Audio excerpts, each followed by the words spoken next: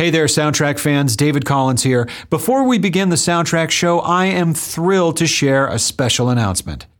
We're launching a Soundtrack Show merchandise store featuring t-shirts, hoodies, stickers, and so much more, all through a collaboration with How Stuff Works and TeePublic. Just go to www.teepublic.com/The Soundtrack Show to see our latest designs and grab some swag to show your love and support for not just this show, but for soundtracks and music in general. Be sure to check back often for new designs and special deals. And follow us on social media on Facebook and Instagram at Soundtrack Show HSW or on Twitter at Soundtrack HSW. And now, on with the show. The Soundtrack Show with David W. Collins is about to begin. The soundtrack to Back to the Future, like the movie itself, is a Mr. Fusion of styles.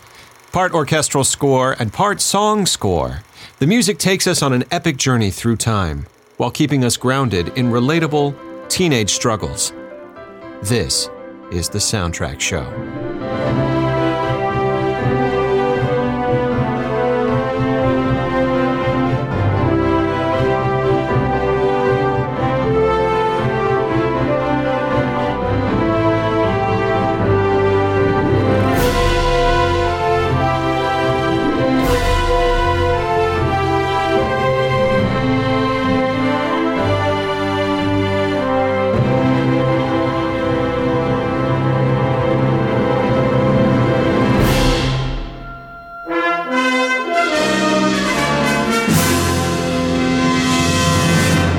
Welcome back to the Soundtrack Show. I'm your host, David W. Collins, and on this episode, we're taking a look at the soundtrack for Back to the Future, a movie from 1985 by Universal Pictures, directed by Robert Zemeckis, with a film score by Alan Silvestri.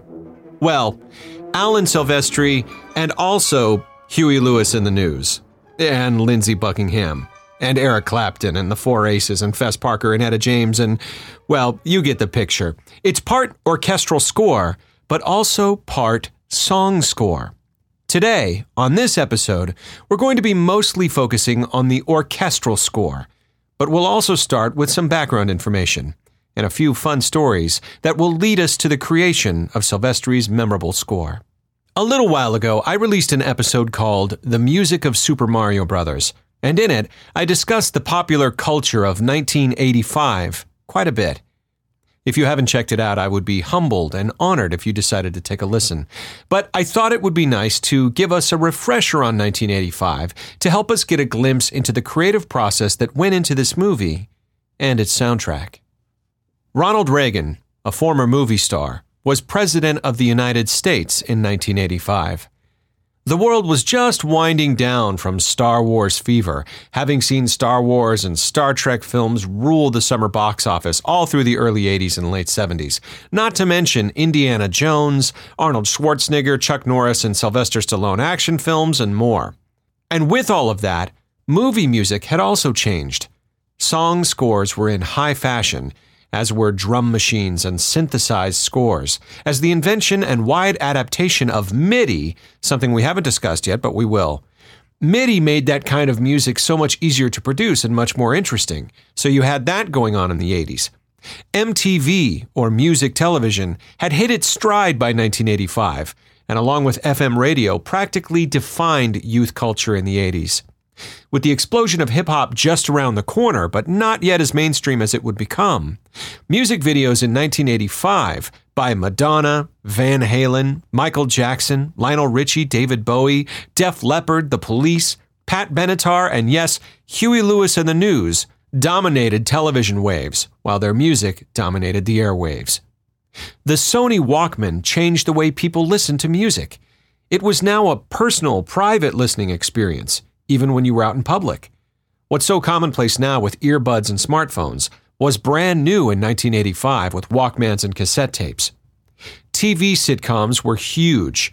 Cheers, Growing Pains, The Golden Girls, The Facts of Life, Night Court, Different Strokes, The Cosby Show, yikes, Silver Spoons, Webster, Punky Brewster, Mr. Belvedere, and yes, Family Ties, starring a young Michael J. Fox.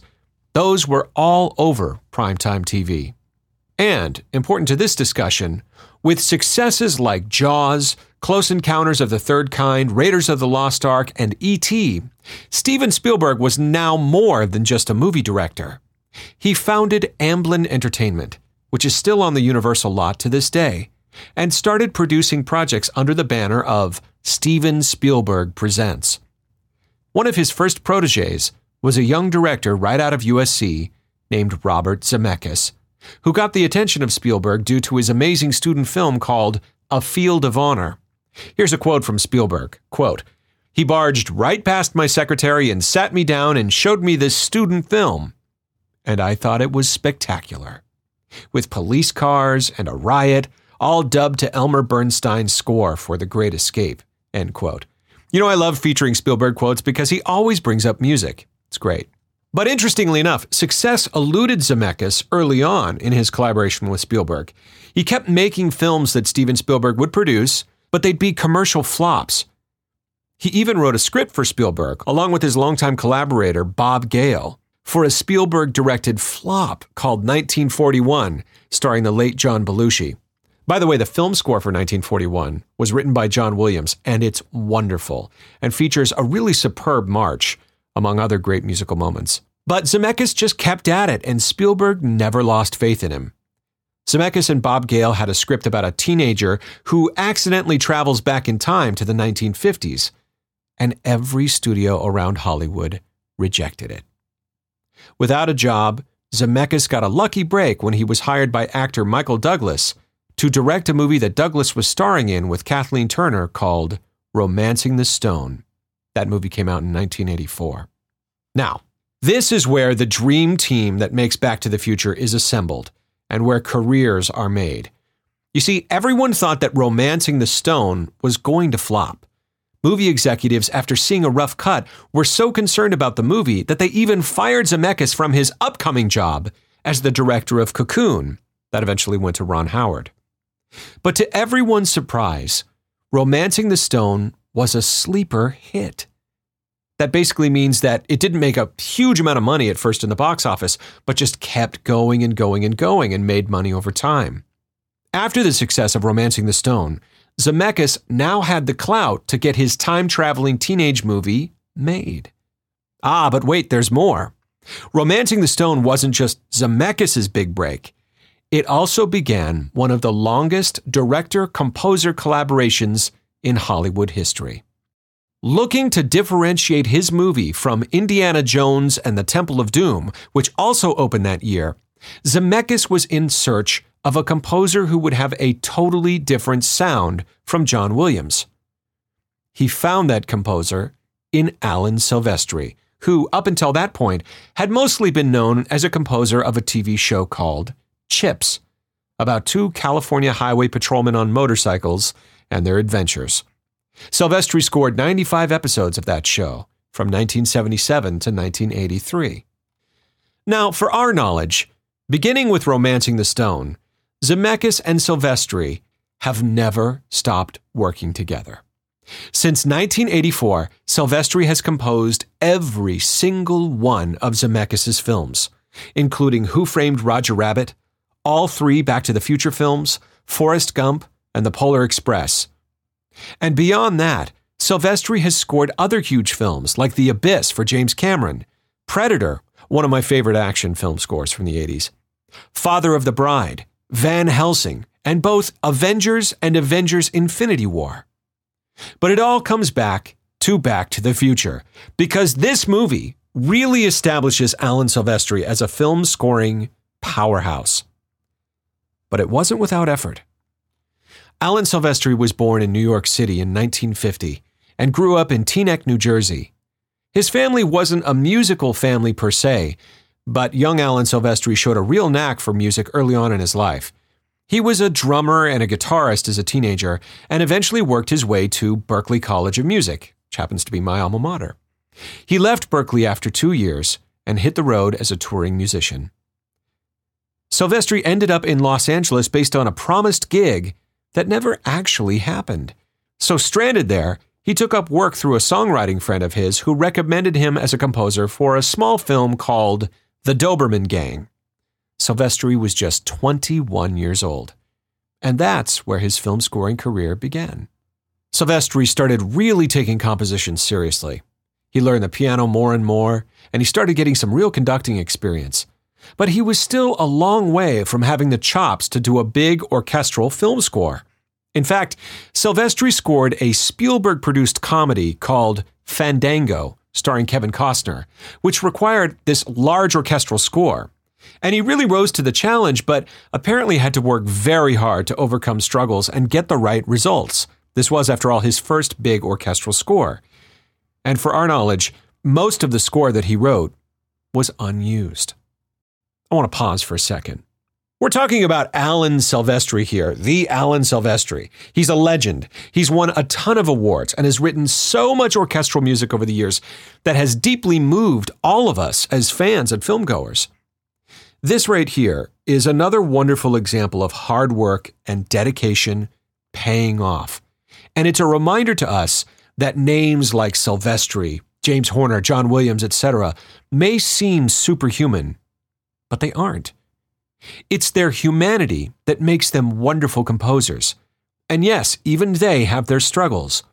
But overcoming those struggles and working hard is why they produce these genius results. It's something I think about often, and something I wanted to bring up right before the break.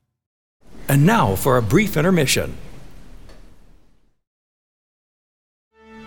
We return now to the Soundtrack Show. Without Romancing the Stone and an orchestral score attempt in a movie called Fandango, Alan Silvestri wouldn't have had the opportunity to shine like he did in Back to the Future. But oh boy, he sure did shine. Here's a quote from Robert Zemeckis. Quote, "Big, big, I kept telling Al that all I wanted was the score to be big. You make a film and you start to get a little bit paranoid that you don't have any vistas and giant shots. And Al and I had just done Romancing the Stone together, and we had jungles and waterfalls and a lot of stuff like that. So I told Al, make it big, open the movie up," end quote. It's interesting, yeah, because, Back to the Future was shot on the Universal lot on a very small set and then shot around Burbank. So he self-consciously pushed Silvestri to make a really big score. It's interesting to note for later podcasts, and we'll talk about where the score ended up versus his initial direction, but it's a really interesting insight into the psychology of Zemeckis. I'm shooting a movie around Burbank and on the Universal lot, so I want a big score because I'm worried that I don't have these giant Lawrence of Arabia type vistas. Anyway, Silvestri responded to the request with great enthusiasm. Here's a quote. "It's a very fundamental story, and it kind of gave us license to do this kind of overblown fantasy, old-fashioned movie score, which was a thrill," end quote. So by old-fashioned, he's of course referring to the same creative well that Lucas and Williams drew from, that classic Hollywood sound of Alfred Newman, Max Steiner, and Eric Korngold. For more on that sound and its origins, please check out my episodes on Steiner and Korngold if you haven't already. Alan Silvestri began recording the score for Back to the Future on Thursday, May 16th, 1985, at the Eastwood scoring stage on the Warner Brothers lot. Though it wasn't called the Eastwood stage, it was called the Burbank Studios at that time. The whole first day, with 98 musicians in the orchestra, was spent on the 10-minute clock tower sequence at the climax of the film. The score was completed after 4 total days of recording, but unbeknownst to Silvestri at the time, he was far from finished. In the weeks ahead, he found himself rewriting and re-recording major sequences for the film, all based on not negative, but positive feedback. According to the liner notes on the Entrada Records 2008 Special Collection edition of the Back to the Future soundtrack, it was Spielberg who ended up causing the musical changes. And it actually makes for a great story. Spielberg wasn't sold on the initial idea of Alan Silvestri as the composer for Back to the Future, and he, quote, expressed concerns to Zemeckis numerous times. This is screenwriter Bob Gale saying that. Here's another quote. "At its first sneak preview in San Jose, the film had a temporary score comprised of music from other films. Steven again expressed his doubts that Silvestri would be able to supply the right music. By the time of the second preview, unknown to Spielberg, Silvestri had recorded cues for about half the film. During one scene in that second preview, Steven, seated next to Zemeckis, responded to a particular theme and told the director, "Now that's what your score should sound like." Zemeckis replied, "That is the score, Steven." After that, Spielberg never again doubted Silvestri's ability. End quote.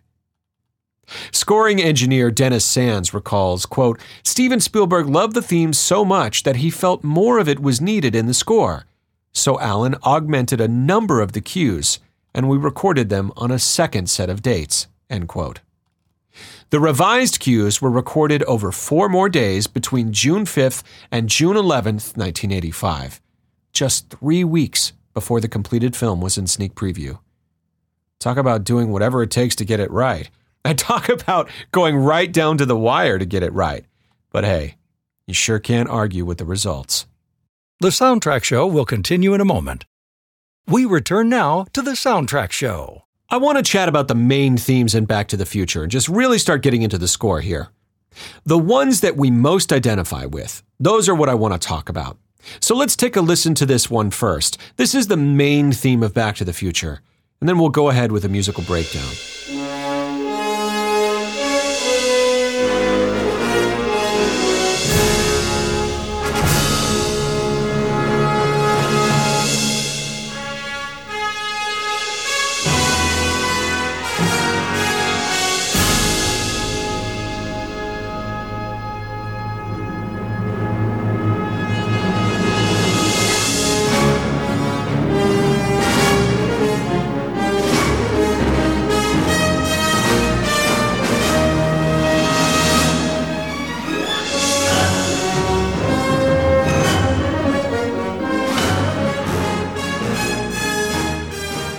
This theme, first of all, tells a great story. Remember all the way back to our very first episode titled Great Melodies Tell Great Stories? I use this theme to illustrate that. The theme has these 2 big interval leaps, but they are just slightly different or changed. It starts here, goes down,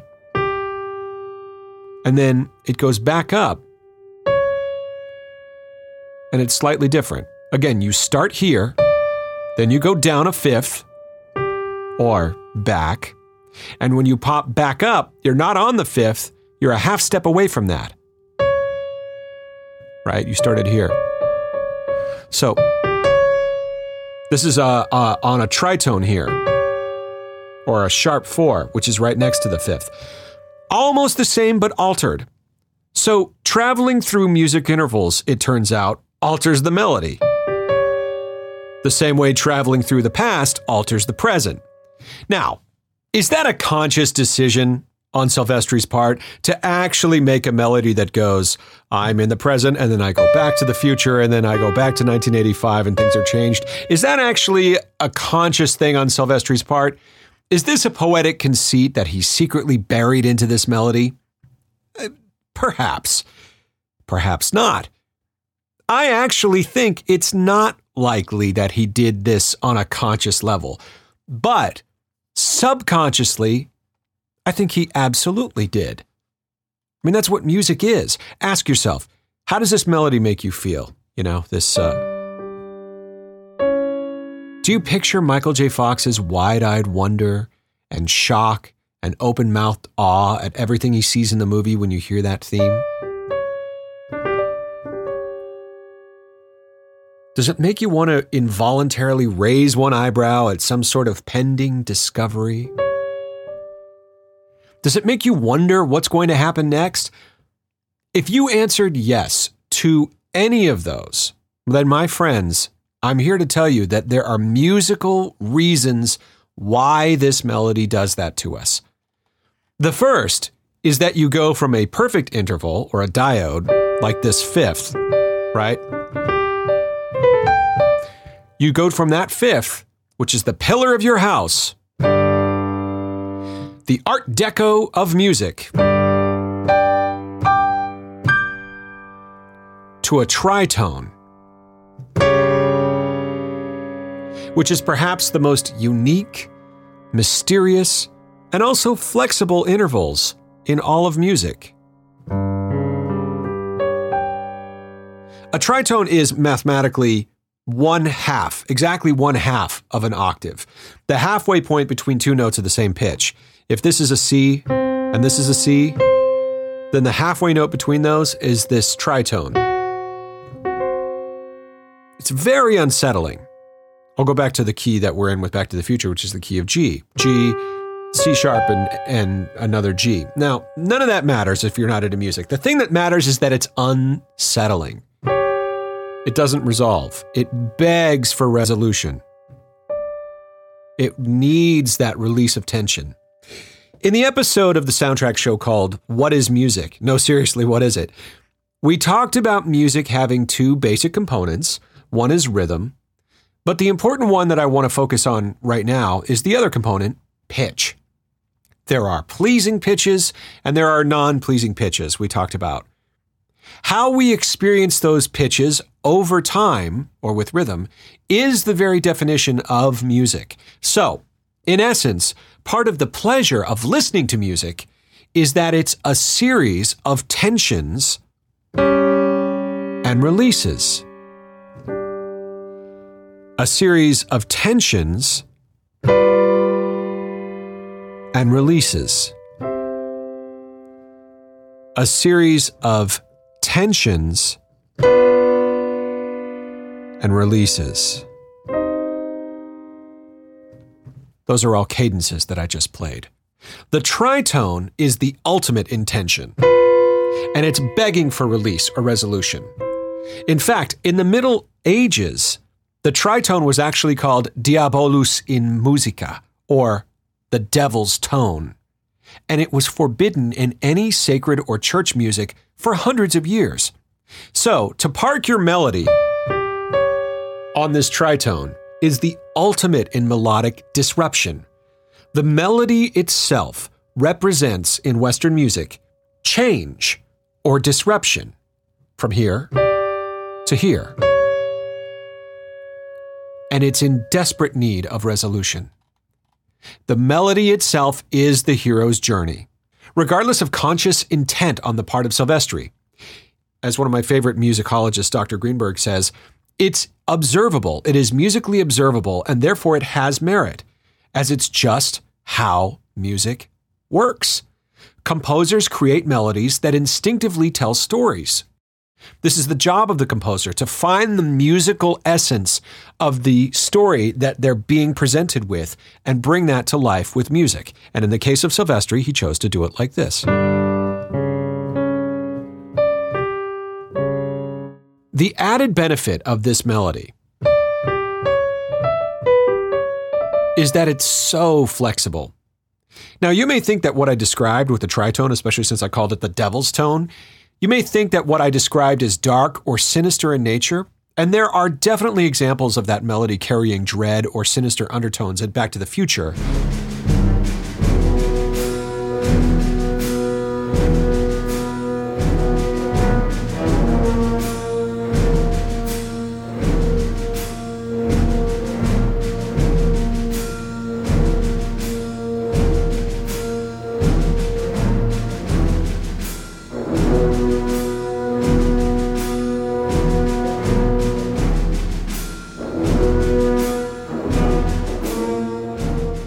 So that's a great example of the tritone being used in a dark way.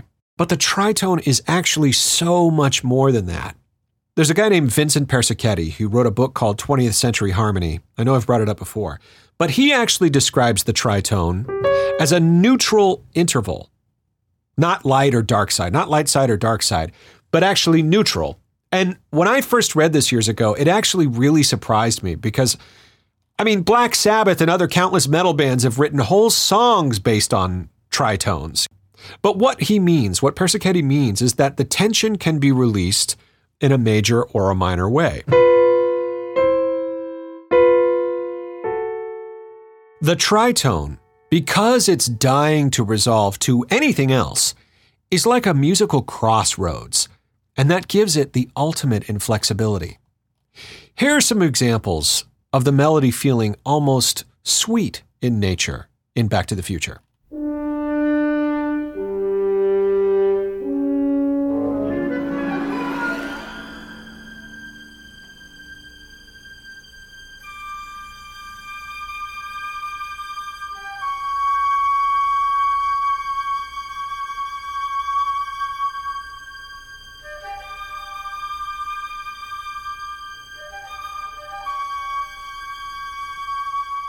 So, this is where I want to actually tell you something else about film scores in general that is extremely, extremely important in terms of future discussions on the Soundtrack Show. Many, many soundtracks that you may listen to, this is an important detail. Some actually would say that this detail that I'm about to tell you about is very overused in film scores. But here it is. The tritone is an important element in a scale or mode that many, many film composers use called the Lydian mode. Lydia, the name Lydia, actually means beautiful in Greek. Yes, the tritone can be beautiful, as we've discussed. The Lydian mode is kind of like a major mode, but one note makes all the difference. To refresh our memories, a chord like this chord is just a collection of pitches that sound good together. That's it. Just different pitches that sound good together. The individual pitches in those chords usually come from a collection of pitches that we call scales or modes. In this case, we're playing a G major. This is from a major scale. You Sound of Music fans would know that. So there are two basic scales. There's major and then there's minor. You know, one feels happy, one feels kind of sad, light side, dark side, those sorts of things. Of course, music is much more complex than that. As I'm sure you've guessed, there are many, many different scale and therefore chord types, but that's kind of our basic information. Well, the Lydian scale or Lydian mode is very similar to a major scale, but one note is altered.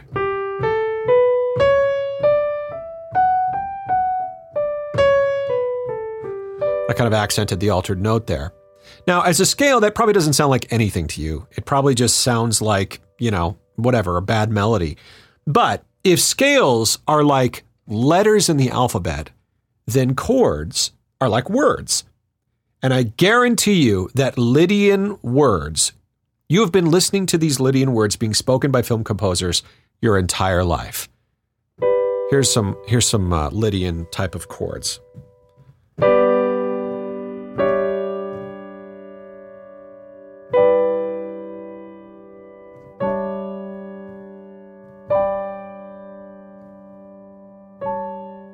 That is Lydian, that beautiful sound. This melody from Back to the Future is a Lydian melody. Lydian is generally used to make us feel full of wonder, or maybe even sense that there's magic afoot, or give us a sense of discovery.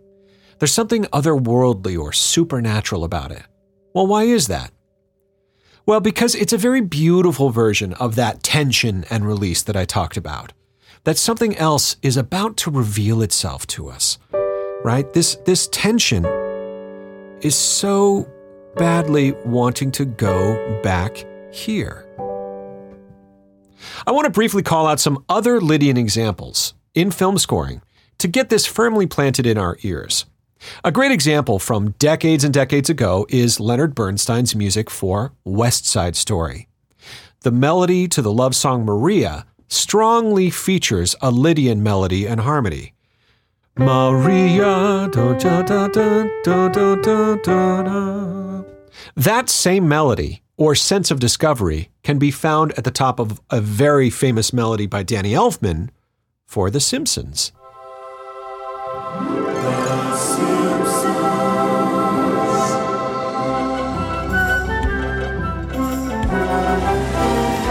That's actually another interesting case of the tritone being played for both lightheartedness and satirical darkness. Some more lighthearted examples can be found in the work of John Williams. His whole operatic score for E.T., for example, is based on Lydian.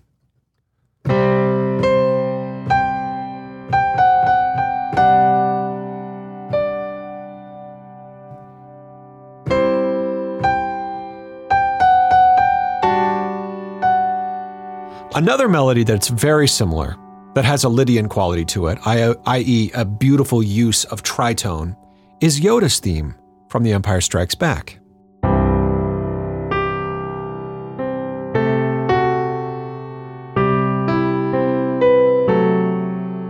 Or if I did it in this key, This is actually interesting.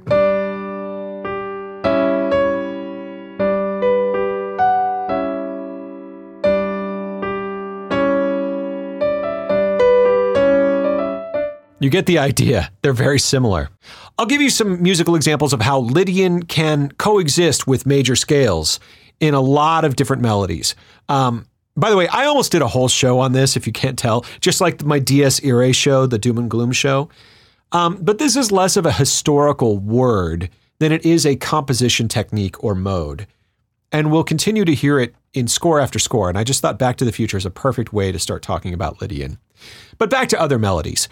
Some melodies are just straight up Lydian, like the Back to the Future melody, as well as some of the others I just played, E.T., Yoda, whatever. But some melodies are major melodies with Lydian elements in them. Here are some examples.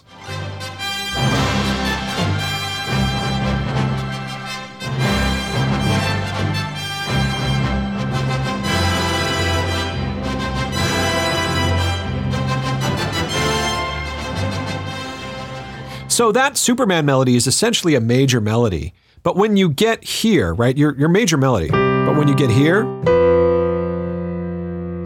that is a Lydian sound because that's your tritone at work. And that gives you that tension. Another example of this is from Disney's Aladdin.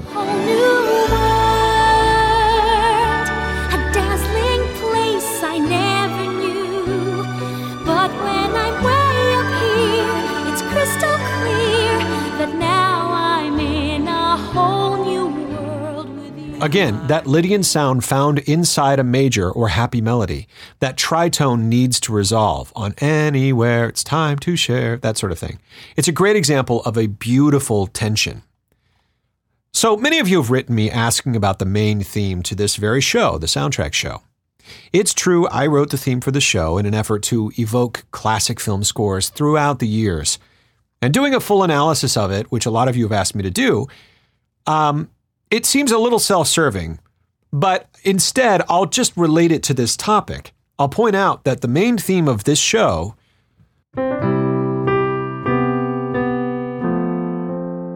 there's a Lydian sound.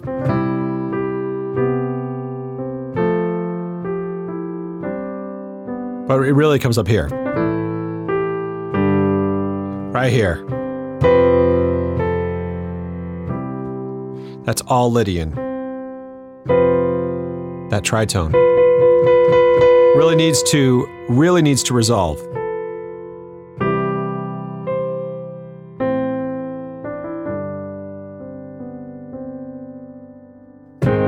Just kidding. That is a Lydian sound. The main theme of this show uses Lydian in a similar manner in order to evoke emotion or that sense of longing. So, back to the Future. Silvestri wrote a very flexible melody that utilizes all of those approaches, light and dark, all while being a melodic representation of the story itself. It's brilliant. But that's just half of the melody. The second half, often associated with Marty McFly, our protagonist, is equally as important.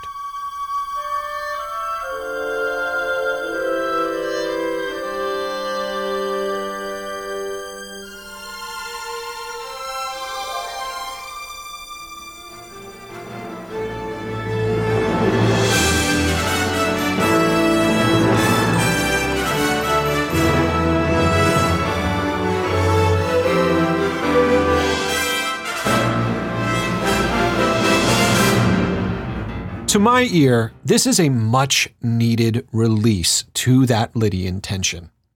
And it's a feel-good, heroic release. It's a journey back home.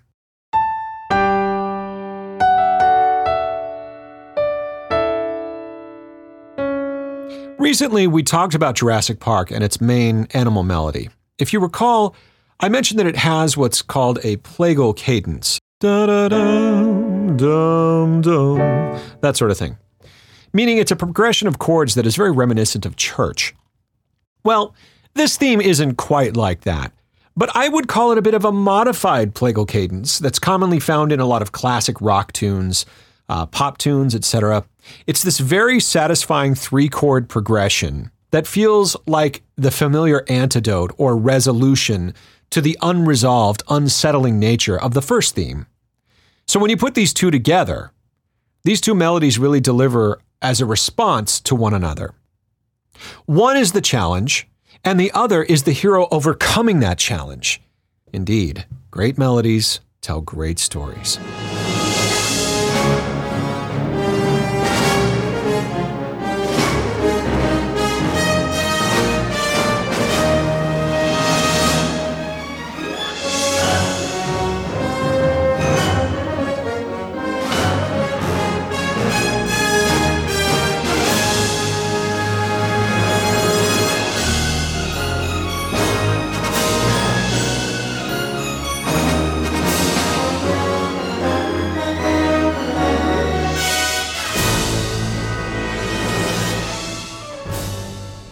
Perhaps this is why Back to the Future and its music still resonates with us today. Why a movie that is so quintessentially 80s still holds its charm. We'll be back on the next episode to discuss secondary themes and all of the songs that are found in the movie. We'll also discuss how the music is used and also how it isn't. I think the musical details of Back to the Future are really going to surprise you. All of this and more on the Soundtrack Show. Thank you.